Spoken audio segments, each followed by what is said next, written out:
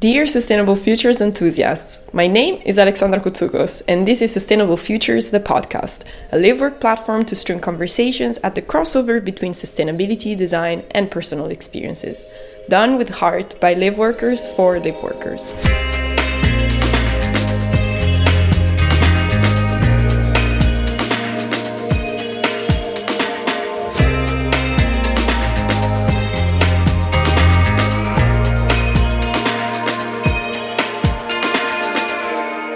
In today's episode, I'll have a conversation with a guest familiar to many Liveworkers. We'll talk about the common roots between climate change and racism, exploring the systems that describe and reinforce these mechanisms. Hi, Luke. Hello. Today, at our podcast episode, we have as our guest Luke Roberts. Many at Livework already know Luke because he's been helping us with our conflict resolution through workshops and lectures. Do you maybe want to introduce yourself? Sure, Alexandra. So I'm Dr. Luke Roberts. I have a background in conflict resolution, as you've just said, for about 20 years. But I also completed my PhD a couple of years ago, looking at complex systems and how do we sustain innovation in organizations and communities. Super cool. So what we want to talk about today is inspired by the book by Amitav Ghosh. I don't know how it's pronounced, but it's The Nutmeg's Curse, Parables for a Planet in Crisis. And basically, the book argues that the dynamics of climate change are rooted in geopolitical orders constructed by colonialism. And this is the same root that causes racism, obviously. So there's a very strong connection between climate change and racism. And in the book, let's say the nutmeg is taken as a sort of like parable of how human history has always been related to natural, materials, to materials of the earth. So something that I would love to explore with you is what is your understanding and how is your experience around how climate change and racism originate from the same root? Oh, there's a question, Alexandra. Going straight to the point. I think so. If we think about it from this perspective, that there's the exploitation of resources. And so whether that's human resources or natural resources, colonialism had to have a way of extracting those resources. And to do that, you have to also dehumanize the people who are presently in control or claim to have ownership of those resources. So the mythology around colonialism was to say that these are uncivilized people. These are people that aren't as sophisticated as us. So they're not able to have the ability to genuinely control their resources. So firstly, we put them in an infantile state. They're too childish to understand. And then you can build other narratives around that as well, because they're infantile, they're less sophisticated, they're less cultured. So therefore, it becomes easier to create higher levels of harm towards people. And so I think the combination of both kind of the exploitation of natural resources and human resources throughout history, through colonialism, shows that how intertwined the two are. Because even now, you have the exploitation of natural resources in Africa, for example, and these are some of the lowest paid people collecting kind of resources for mobile phones, for jewelry. That exploitation of the land by those people who don't profit in any way, or they profit at such a marginal rate to just exist rather than live, is one of the legacies of this combination of both the exploitation of natural and human resources. Mm-hmm. Yeah, so it's the same mindset at the end of the day. There's a underlying Western culture that is deeply rooted in us, that is that of extractivism, like the fact that you can exploit resources, that Earth is infinite, and that extracting, without giving back and without considering living forms that we that mythologically are outside of us, as you said, it's okay, which is not. And this, as you mentioned, also projected onto cultures and people that had a different, even look from us, which is, it's a very superficial way of looking at things, if you ask me. It is. And I think there was a book by the Club of Rome, which is called The Limits of Growth, and they took a systems thinking approach. And I think this is where you start to see a kind of a mental shift, if you like, from that mechanistic worldview towards a systems worldview. So if you take somewhere like the Amazon, you know, when people first arrived, it must have looked like it was a resource that could go on forever. But two things happen at the same time. So firstly, the exploitation of the Amazon itself starts to have its own limits in terms of how much can we destroy before it hits a tipping point where it will then, you'll lose the biodiversity. But also for those people who are the indigenous population, the tribal population, their cultures are being absolutely wiped out. And so the paradox is they have to use the legal systems that have potentially enabled those people to exploit their land to then defend themselves against it, which means you have to adapt to a new system that has already put you in a position of weakness through lack of knowledge about itself and its history as well. So there is this constant challenge when we think about this idea of discrimination and subjugation, is that often those people who have the power to exploit through that mechanistic mindset then also have system dominance in other places, such as the legal and the political. So it amplifies itself in the system.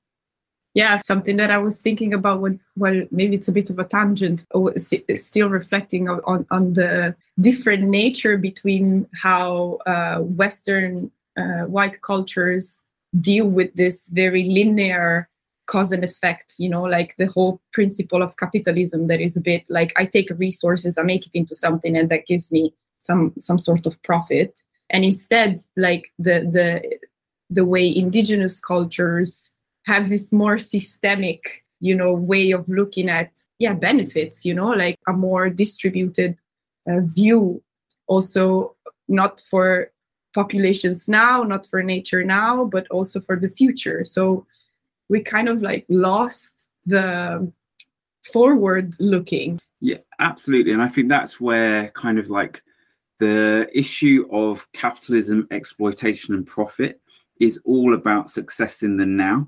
So when you look at companies that are amassing huge amounts of wealth, well, what does that wealth mean in 10, 50, 20, 100 years time kind of thing? So yes, the company may survive, but what's the environment that it has to survive in? And I think linking that back to the idea of this interplay between racism and climate change, one of the things that's clearly going to happen is that the people who are least likely to contribute to climate change are the ones that are going to suffer the most. And so then you get this kind of issue where not only are the people of color in the, like small island states already asking for money to create climate defenses and not getting it by rich nations, but also what will happen is as those countries have become unlivable in the future, you will then get this consequence of immigration.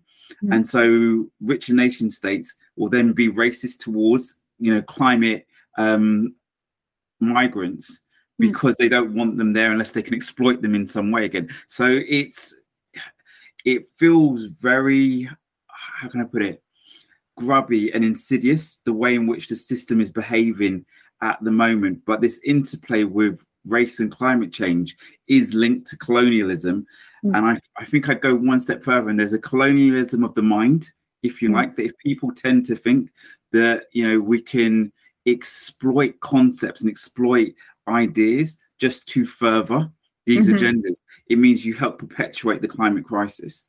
Yeah, wow, yes, I think you've explained it super, super well. And something that, also reflecting on our position as designers, I feel like sometimes we reinforce that type of like colonialist mindset. So, for example, when we do research, I have the feeling very often that we do it in a very extractive way without necessarily like finding ways of doing participatory research in a way where you also participate and you're like, you put yourself on the line as well, and you also give back. So, at the end, you kind of like take this thing and you transform it into a thing that you sell back to them. So to me, still that I don't know, it hurts me.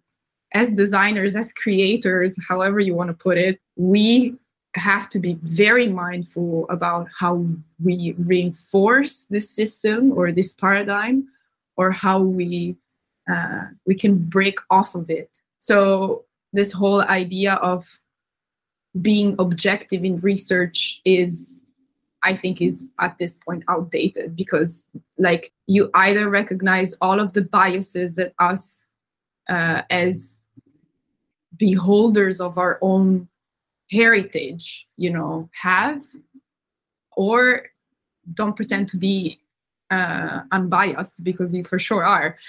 So as a person that puts things in the world, if you don't acknowledge that lens that you look the world through, then you reinforce the system.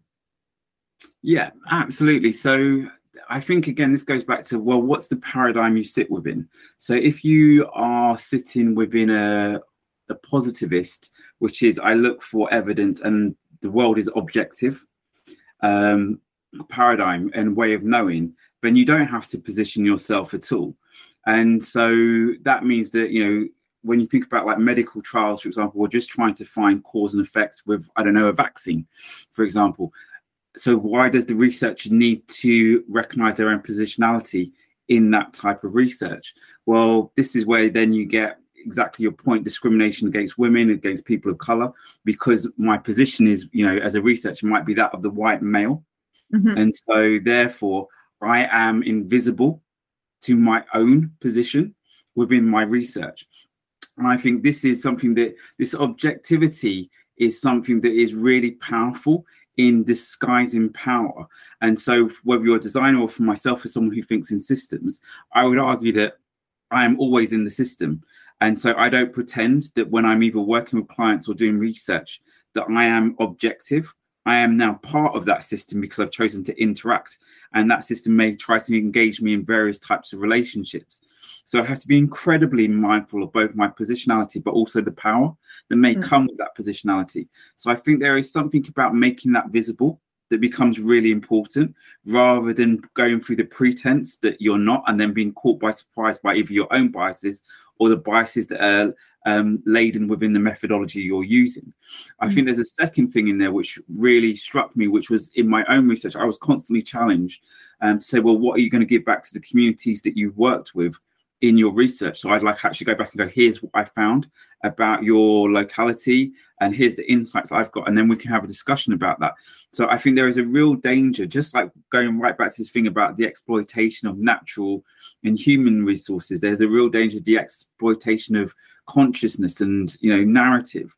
And so again, it's about making sure that we don't fall in to these traps that are there that then help perpetuate other forms of exploitation, which then marginalize those people who are already experiencing hardship. Often those people of color are invisible, and so therefore it becomes really hard to hear their voice unless it's been translated through that of the designer, of the researcher, rather than, well, what is it that they would want to know, they would want to say, and the outcomes they would like to see, and how do we incorporate that into our design or into our thinking? This is where you have to be careful around things like persona, because there is a power position in the persona service designers create, and that can then be perpetuate the biases of the client, of the community.